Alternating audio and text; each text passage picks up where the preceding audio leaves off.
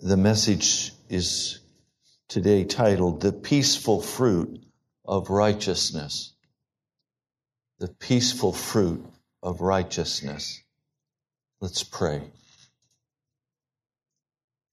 Lord Jesus, I ask please that you would come and calm our hearts and our minds, that we could sit and just listen to your word and let it soak deep into our hearts. For there's a change you desire to make in us today. Lord, would you come and quicken by the power of your Holy Spirit, supernaturally, something I can't do. Lord, thank you. I pray in your holy name. Amen. I want to open for you today what may be a new idea, a new concept. But it's much more than that. It's the road all of us must take if we're going to enter into the heavenly realm. If we're going to go to heaven, then what I'm going to share with you today is the very heart regarding what God is attempting to do in your life. Now, I'm also going to say that what I'm going to say to you today is for the mature, for those who are serious about following Jesus. It's not for those who are the fluff. They're for people who are serious. Otherwise, when you hear what I'm going to say, you'll run. And you would be well advised to run if you're not serious about Jesus. Because once you've heard this, you can't unhear it. It will be there. And you're going to have to live day after day with the knowledge that you heard this word of God. For me, it's frightening. I pray it will be for you as well. But it is the way of the cross. And that's what the gospel is all about. It is the way of the cross. Jesus was crucified on that cross. He died for us.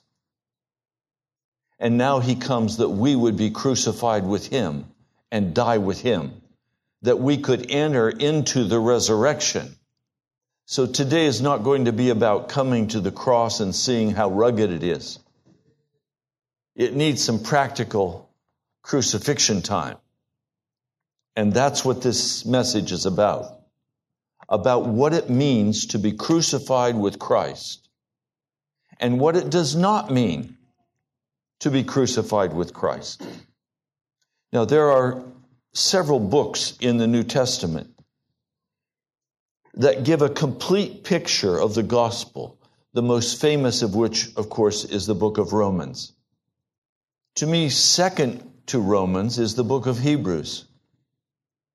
Hebrews outlines from the very beginning to the very conclusion what is necessary for a man or woman to do in a practical application of the gospel in order to enter into eternity successfully. And if we're not here to enter into eternity with Jesus, we're here for the wrong reasons. The only reason to be here today is for Jesus Christ and to spend eternity with him. Now, you may just be deciding, do I want to spend time with Jesus? That's a legitimate question. But if you do, I've been saying to some of our young people, are you willing to be a Jesus woman? Are you willing to be a Jesus man? In other words, your identity is in Jesus. You have no identity outside of him. So in the first chapter of the book of Hebrews, very quickly in review, we find out who Jesus is. In chapter 2, that continues with a warning not to neglect who this Jesus Christ is. He is God. He is fully God and fully man. In chapter 3, we find the faithfulness of Jesus Chapter 4, we find the promise now of entering into the rest of Jesus Christ. Now let's be clear what the rest is we're speaking of. It is our works with the tree of the knowledge of good and evil versus our life with the tree of life. Hebrews refers to the tree of life as our place of rest. Jesus is the tree of life. On the other side is the tree of the knowledge of good and evil. I would have named it something else. I would have called it the death tree. The life tree and the death tree. Because that's the effect. This tree of the knowledge of good and evil is going to bring forth acid, poison. If that tree of the knowledge of good and evil gets a root started in you, it will be an acid root.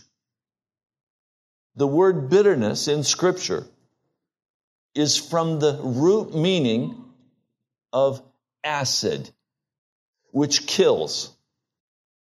Chapter 5, the author begins to tell us about the high priest of another order, that Jesus becomes the Melchizedekan priesthood, and it's forever.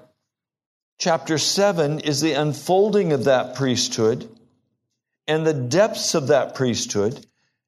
And the writer of the book of Hebrews at chapter 6 says, okay, can we stop talking about the inconsequential comparatively things? Can we talk about the really serious steps necessary to begin to walk with this Jesus under the priesthood of Melchizedek? Chapter 9, we're told about the earthly sanctuary and then about the heavenly sanctuary. In chapter 10, we're told that there's no possible way that animal sacrifices can take away our sin, can't remove sin. And that only the blood of Jesus can wash away our sin. And in chapter 10, we find very severe warnings about those who willfully continue to sin after they've received a knowledge of the truth, that they will be consumed with fire. So the expectation of the writer of the book of Hebrews is that we will not walk in sin. Then we come to chapter 11 and we find that there is a rhema word of God. There is a revelation of divine will requiring our cooperation, our courage, our sacrifice, requiring everything of us to fulfill that rhema word of God, the God-breathed word, to us personally, to direct our life steps.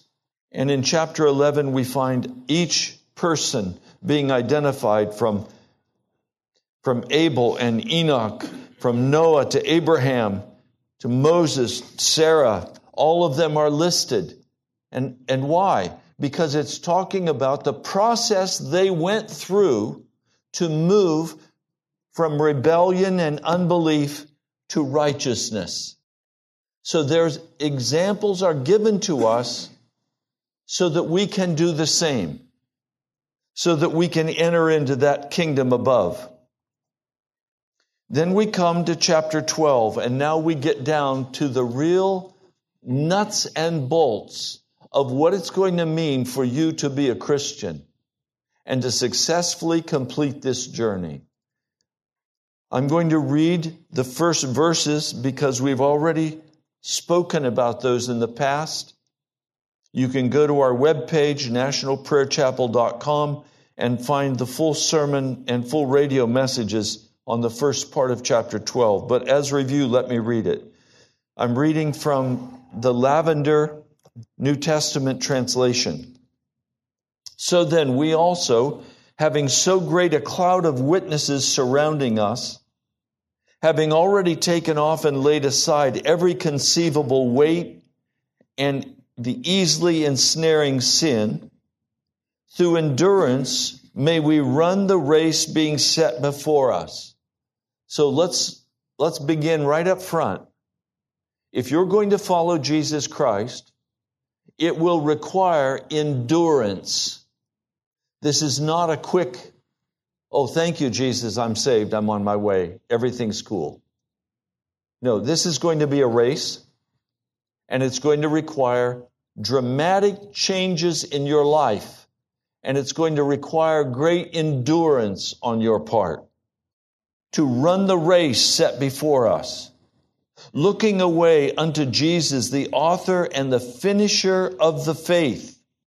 Remember, Jesus said on the cross, "It is finished." And that word in the Greek literally means it has been brought to a complete conclusion.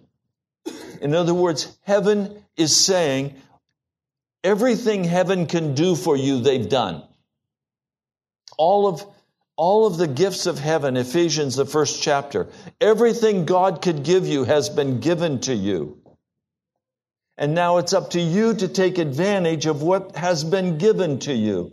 And you know what? If somebody came to me and said, "Ray, I just deposited $1 million in the church's checkbook. Just deposited it, just transferred it to the church account." And I said, "Thank you very much." And then I came to you all and I said, we just don't have the money to do FM radio. We don't have the money to go national. You'd say, "What? I thought somebody just deposited $1 million in the church account and that's enough for 1 year of national radio." Well, it is, but I just don't know how to do it. I just wish we had the money to do it. What? You'd say, "You're insane, Pastor." If you say to me, I just keep struggling with this sin, I can't overcome it, I'm going to say you're insane. Because it's all been deposited in the bank of heaven in your name. There are no excuses before God for not walking clean before Him. The provision was made at the cross. When Jesus died, He made provision for you to become the person He wants you to be. Now, He continues, who for the joy set before Him endured a cross, having disregarded shame. He sat down at the right hand of the throne of God. And I want to tell you today, please, there's room on that throne for you to sit today. And if you're not seated right now experientially at the right hand of God, it's not God's fault. It's because you have not been willing to receive what God wants to give you, or you have not understood how to access it. After today, you will not be able to say, "I don't know how to access it." The first step in moving toward success and victory in the life of the Christian is to go back and consider the one having endured such rebellion by the sinners against himself. In other words, part of where we need to go is into the Scripture to look at how people treated Jesus. He would heal a blind man, and the scribes and the Pharisees would be angry with Him.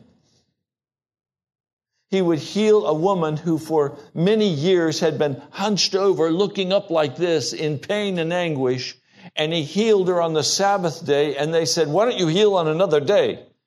Well, why don't you heal at all? How many years has she been coming to the synagogue and you never healed her?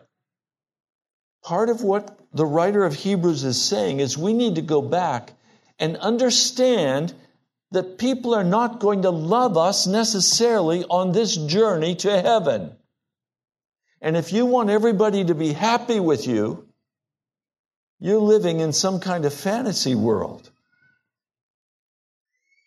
One of the first things I had to learn in ministry is that I could not convince everybody in the church to love me. Some would come to church and sit there and look at me with daggers. And after about 3 months in the ministry, I was walking around hunched over like this, like an old man. And I went to the doctor.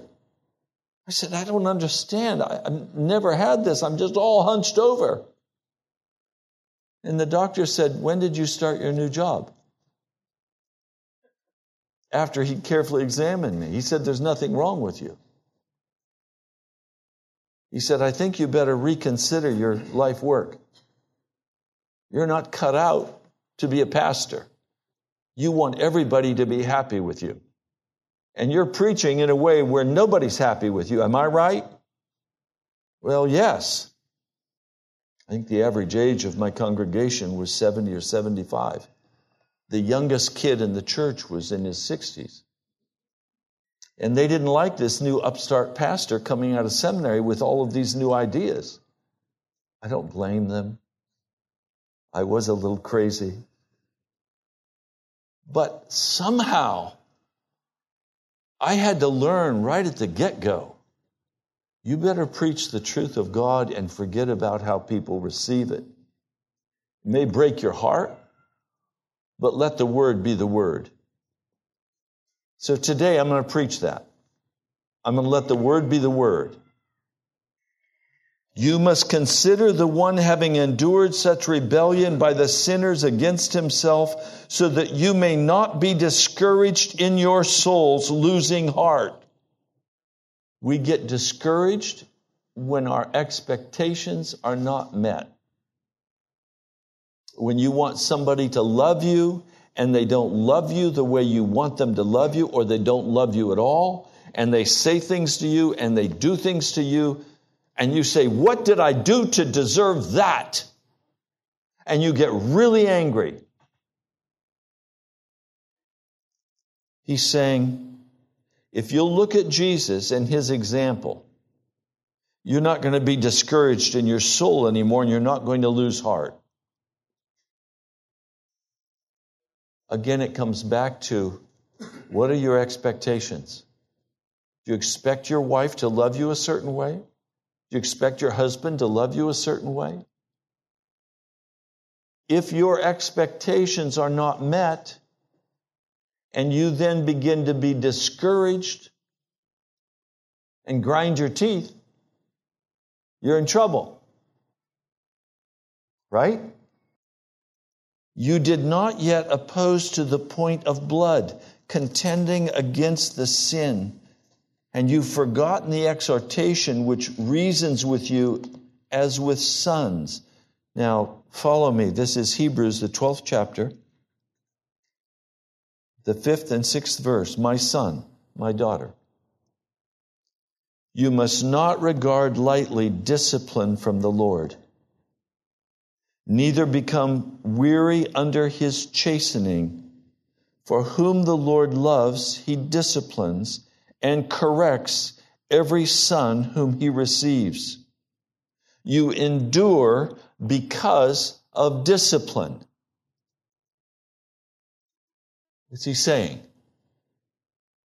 The only reason you're told you must endure is because God is going to discipline you.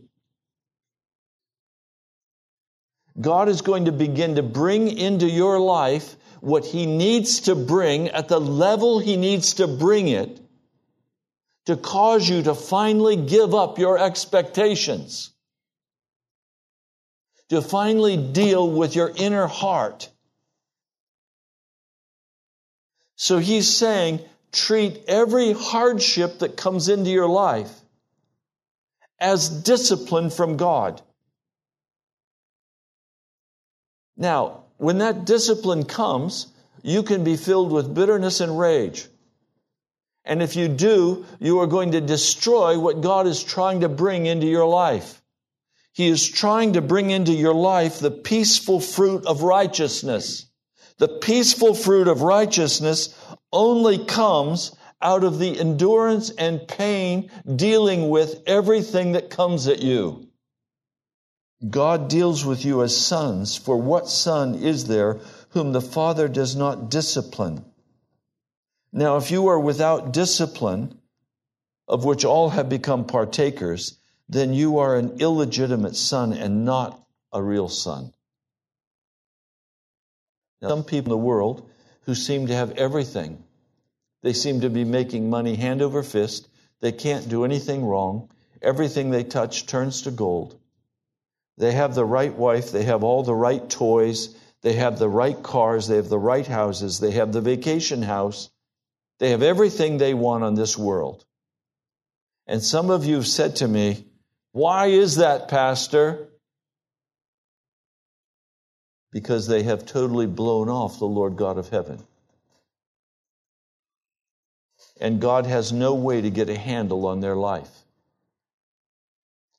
Discipline is the means by which God gets a handle on your life to begin to change you into His likeness.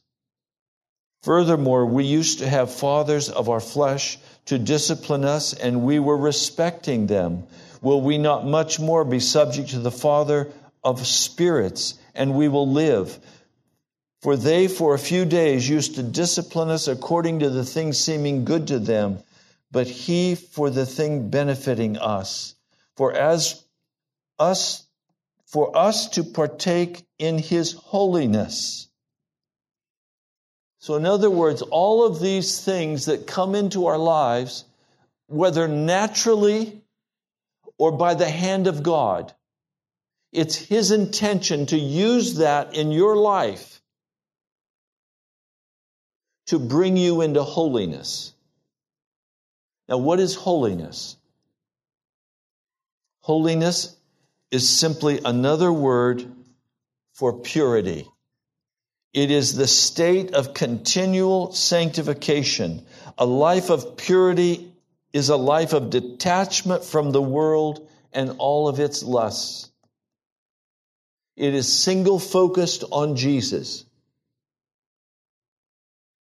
Now, some of you today in this house, I know because I know you, you have many interests. You have widespread interests on every hand.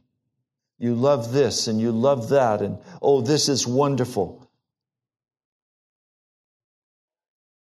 God brings discipline into our lives so that we begin finally to separate the essential from the non-essential. So that we begin to see what it is that will open the gate of heaven for us and what it is that will shut that gate down.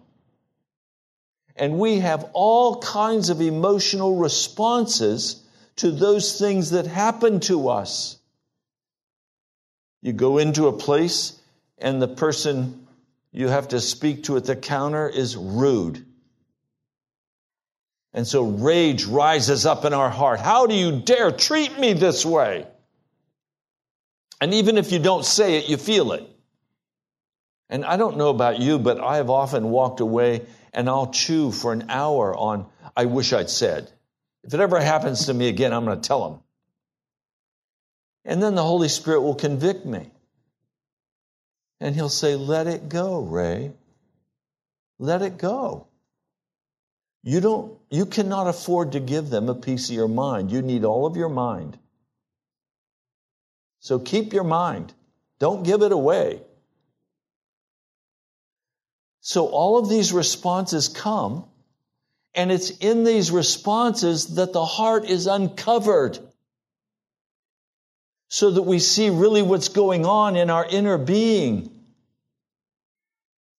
So someone who speaks to us in a harsh way, in a disrespectful way, and uncovers for us the rage, has simply given us the gift of showing us what resides in us when somebody bounces against us, jostles us. What bounces out? What splashes out? Battery acid. Not Jesus. Or He'll let us see something, wow, that's beautiful. And we get car fever. Ever had car fever? Gotta have it. He allows these things to come to us so that we can see what in reality is in our inner heart and our inner being. And if we just blow that off, we have missed an opportunity to receive the peaceful fruit of righteousness. Let me read this for you. Verse 11. Now all discipline for the present does not seem to be joyful, but painful. Then later it gives back the peaceful fruit of righteousness to the one having been trained by it. So all of the agony that comes into our hearts is simply for the purpose of unveiling the inner being so that God can deal with that and transform us into His likeness, so that He can give to us this peaceful fruit of righteousness. And righteousness simply means innocence. He wants to give us peaceful innocence. So there's not rage in our hearts. There's not lust in our hearts. There's not selfishness in our hearts. There's not recrimination or accusation. There's sweetness in the inner being. This is what we're being trained for. Therefore, you must, and He's now going to give us 4 very specific things that He wants us to do. Therefore, verse 12, you must strengthen the hands having been weak. So He's saying the first thing you need to do is, in the face of all the difficulty that comes at you, is look at your hands and grab a hold of Jesus Christ. Strengthen your hands. Don't become limp-limbed. Don't become a victim. Don't fall to everything's unfair. Nothing is right. Strengthen your hands. Number 2, strengthen the knees that have become feeble. I just can't bear this anymore. I'm out of here. I'm headed somewhere. I've got to get out of this. I've got to escape. He's saying, stop. Strengthen your knees. How do you do that? By looking at what Jesus suffered and went through. By looking to Jesus. The longer I look at the impossibility, the more weak my hands become. And the more my knees tend to buckle. Are you kidding? I can't lift that weight. It's too much. I can't bear it anymore. I've had it. I'm done. I'm toast. You've never said that, have you? Every day.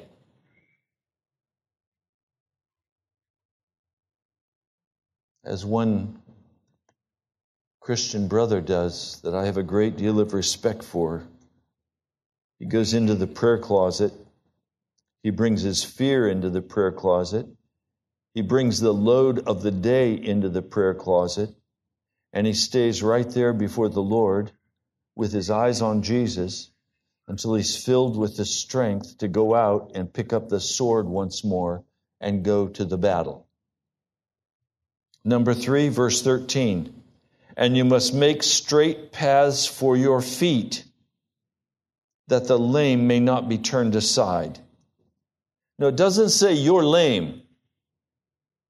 It says strengthen your hands, strengthen your knees, and now walk it out straight, because there are people who are following you. Don't make their journey more difficult by accusing them or by dealing with them in any way that would make life hard for them. Make a straight path so others can follow your steps. Make straight paths for your feet, that the lame may not be turned aside, but rather may be healed. And 4, you must pursue peace with all men and the holiness without which no one will see the Lord. Holiness, purity. Pursue purity. Now, this is not something God does in me. This is something I do. What's it mean? Keep your finger right there. We're coming back. But turn to 2 Corinthians. 2 Corinthians, the 6th chapter.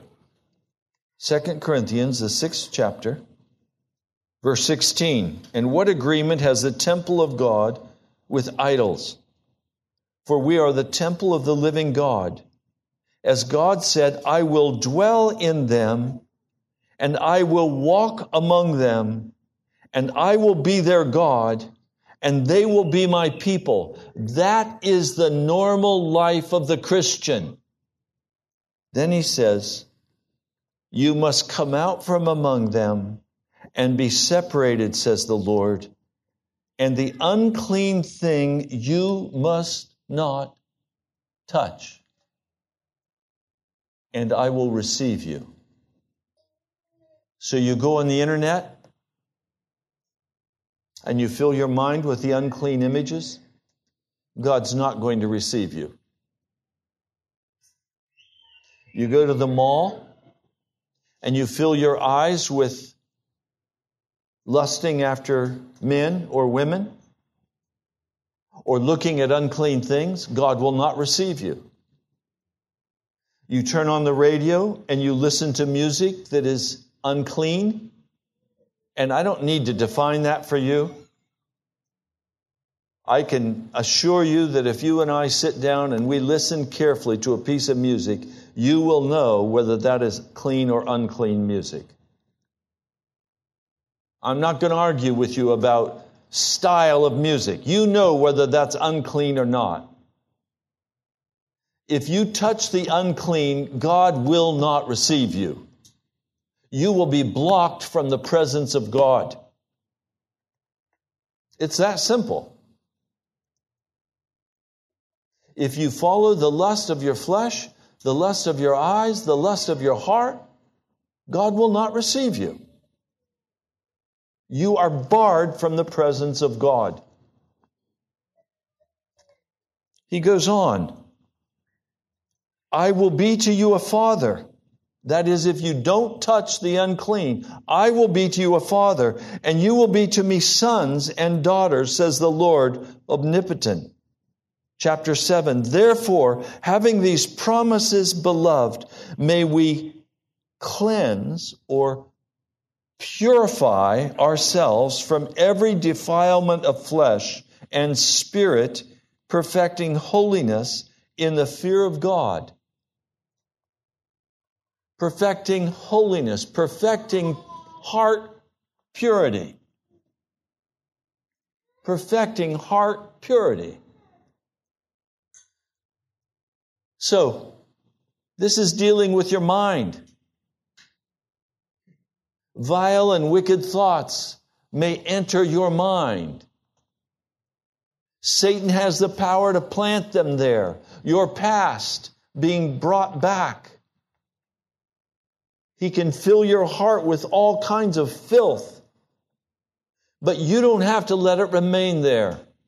You can say, in the name of Jesus, be gone. I'm not that person anymore. I refuse to be made unclean before God. It is impossible to be thinking filthy thoughts, angry thoughts, bitter thoughts. It is impossible to do that and sing a song of praise to Jesus.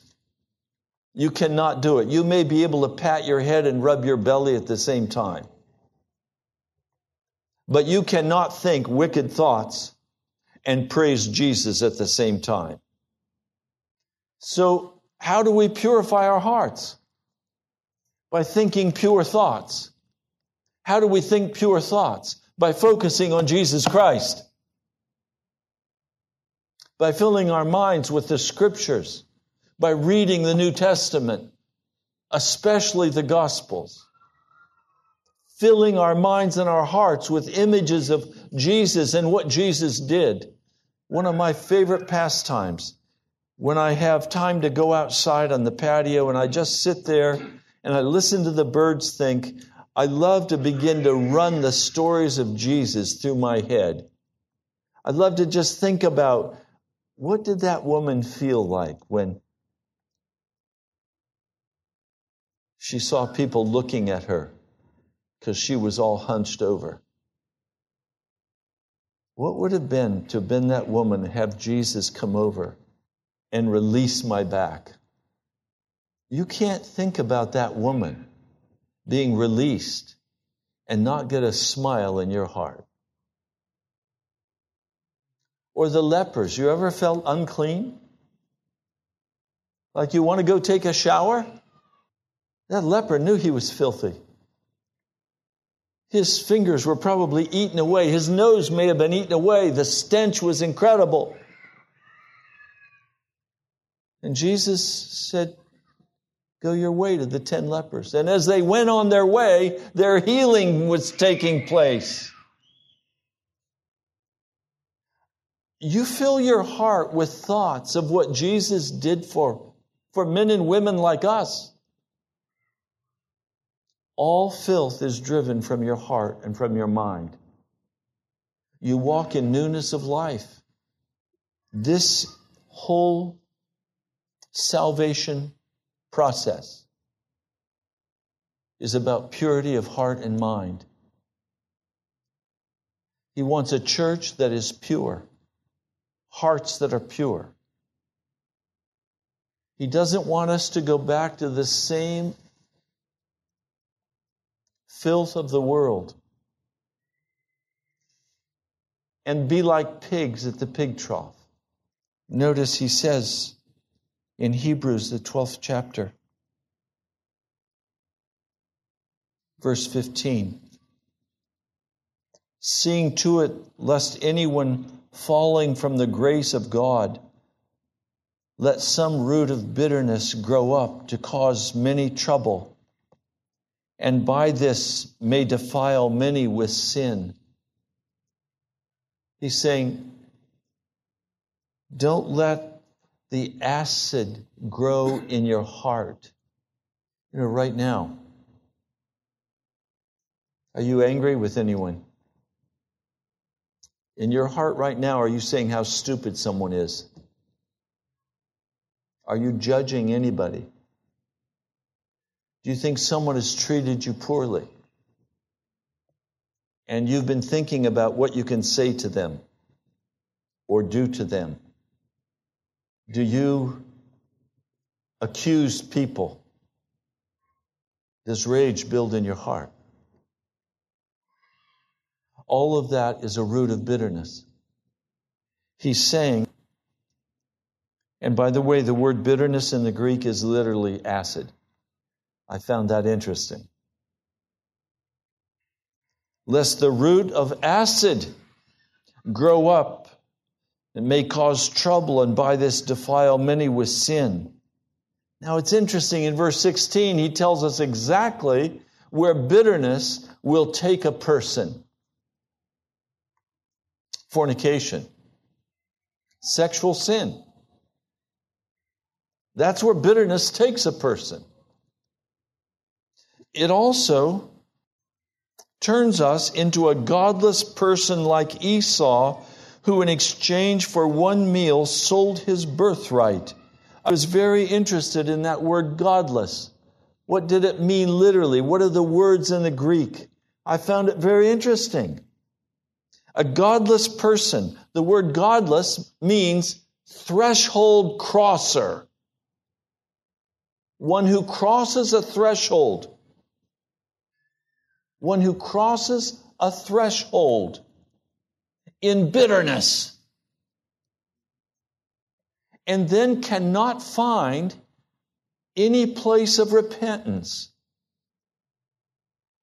Notice, lest some root of bitterness grow up, may cause trouble, and by this defile many with sin, lest anyone become a fornicator or a godless person like Esau, who in exchange for one meal sold his birthright. For you must know that even afterward, desiring to inherit the blessing, he was rejected, for he found no place of repentance, although having sought it with tears. Now, I need to expand that for just a moment, please. One of the things I am most grateful for in my life is that when I find I am not walking in accord with the will of God, and I turn to Him, I very quickly, by His grace, find a place of repentance. I find assurance in my heart that I've been heard. I have the peace of God come back into my heart. But what if I went to God and I tried to repent, and instead of finding the peace of God, I found greater and greater condemnation? Where I found there's no longer a place for me of repentance because I've crossed that threshold. And there's no place of repentance left for me. Now, I have to tell you that a place of repentance is the most precious gift Jesus could possibly give to us. To give to us a way back into His heart instead of casting us out. You know, I don't know about you, but I'm the kind of person who will forgive someone and forgive someone and forgive someone. I may put up with that person for years, but I will finally come to a place where I will say, that's it. I'm done. They're out of my life. I'll never speak with them again. They've crossed the line. Now, a year before, 2 years before, they did the same thing, and I forgave them. But finally, you come to a place where you say, I'm done with you. It's over. I can't help you. I can't spend one more moment trying to help you. You are a waste of time and energy. Now, I hate that judgment. I don't like it. It makes me uncomfortable. And when it happens, I have to go to the Lord and say, Lord, is that you or is that me? Is that my flesh?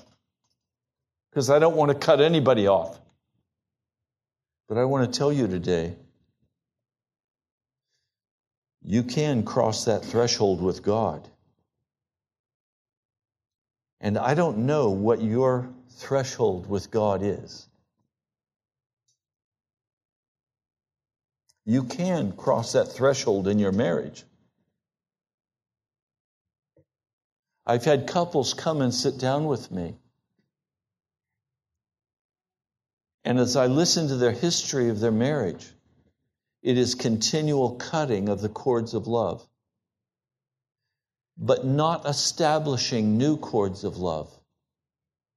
Until finally they sit there and they say, Pastor, we're strangers. We're roommates in the house. We have nothing in common. I have no love in my heart for him. And he says, and I have no love for her. And my position has always been, okay, do you want to start over? Because God doesn't want you to divorce. But love is a decision. And here's what you're going to have to do if you're going to start over and build this relationship. But first you have to agree you're not going to cut any more cords of love because you don't have any cords to spare. But with God, we finally come to a place where he says, okay, I will no longer grant you a place of repentance. I don't want that for any of you. I want God to have a place of repentance in his heart for you. Because for me, it is one of the richest places in heaven or earth to know that I'm forgiven and that by His blood I'm reinstated, that He loves me, and that it matters to me that He loves me. To Esau, all that mattered to him was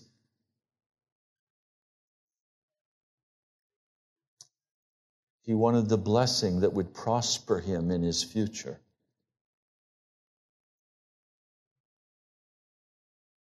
And there was no place of blessing found for him.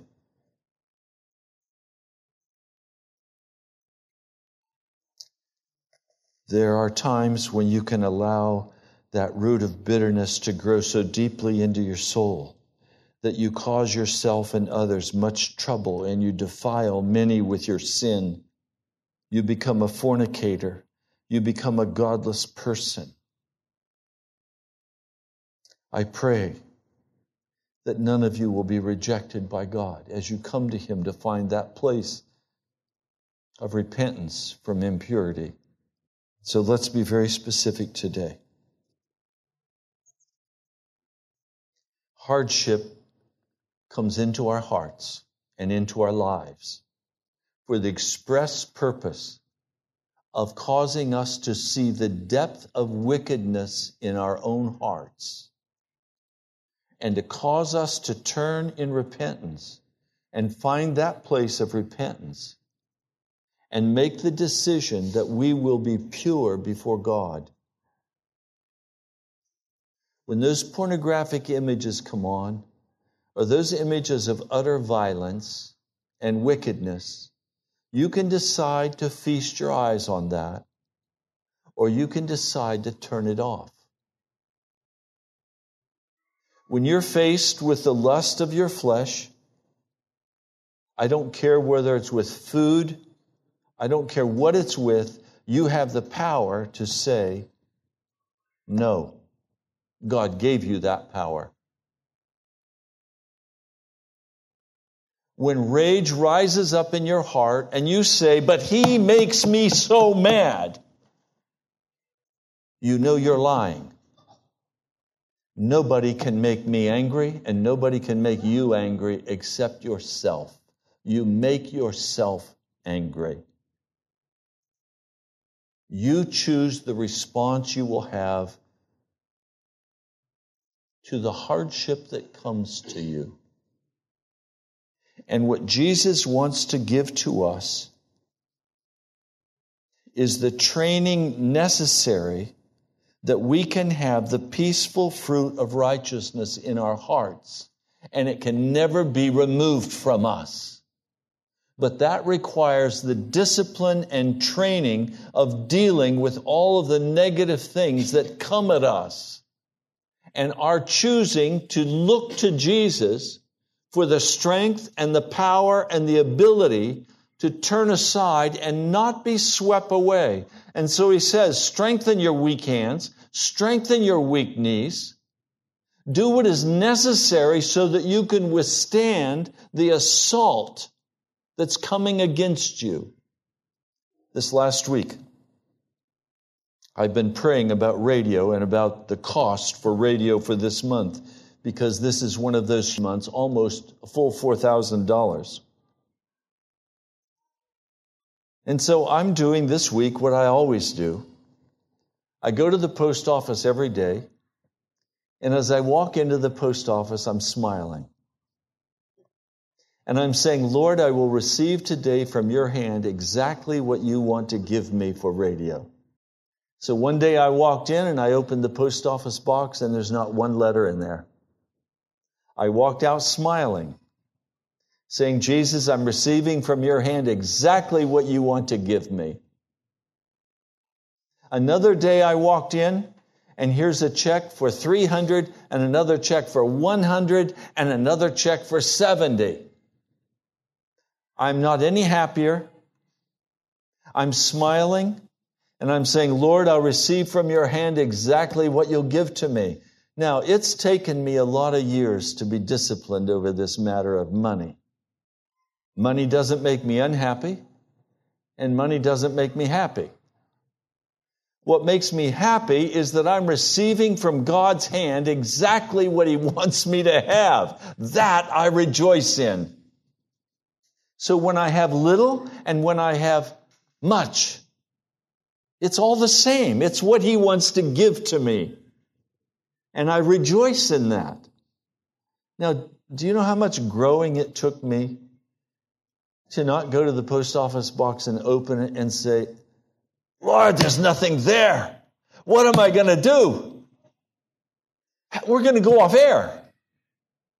We can't make it. Lord, why didn't you hear my prayer?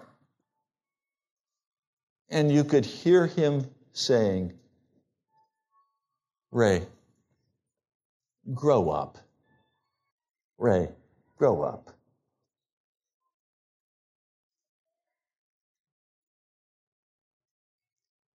This is a maturing process of choosing purity over impurity. It's choosing to rejoice in what Jesus does in our hearts and not reject it.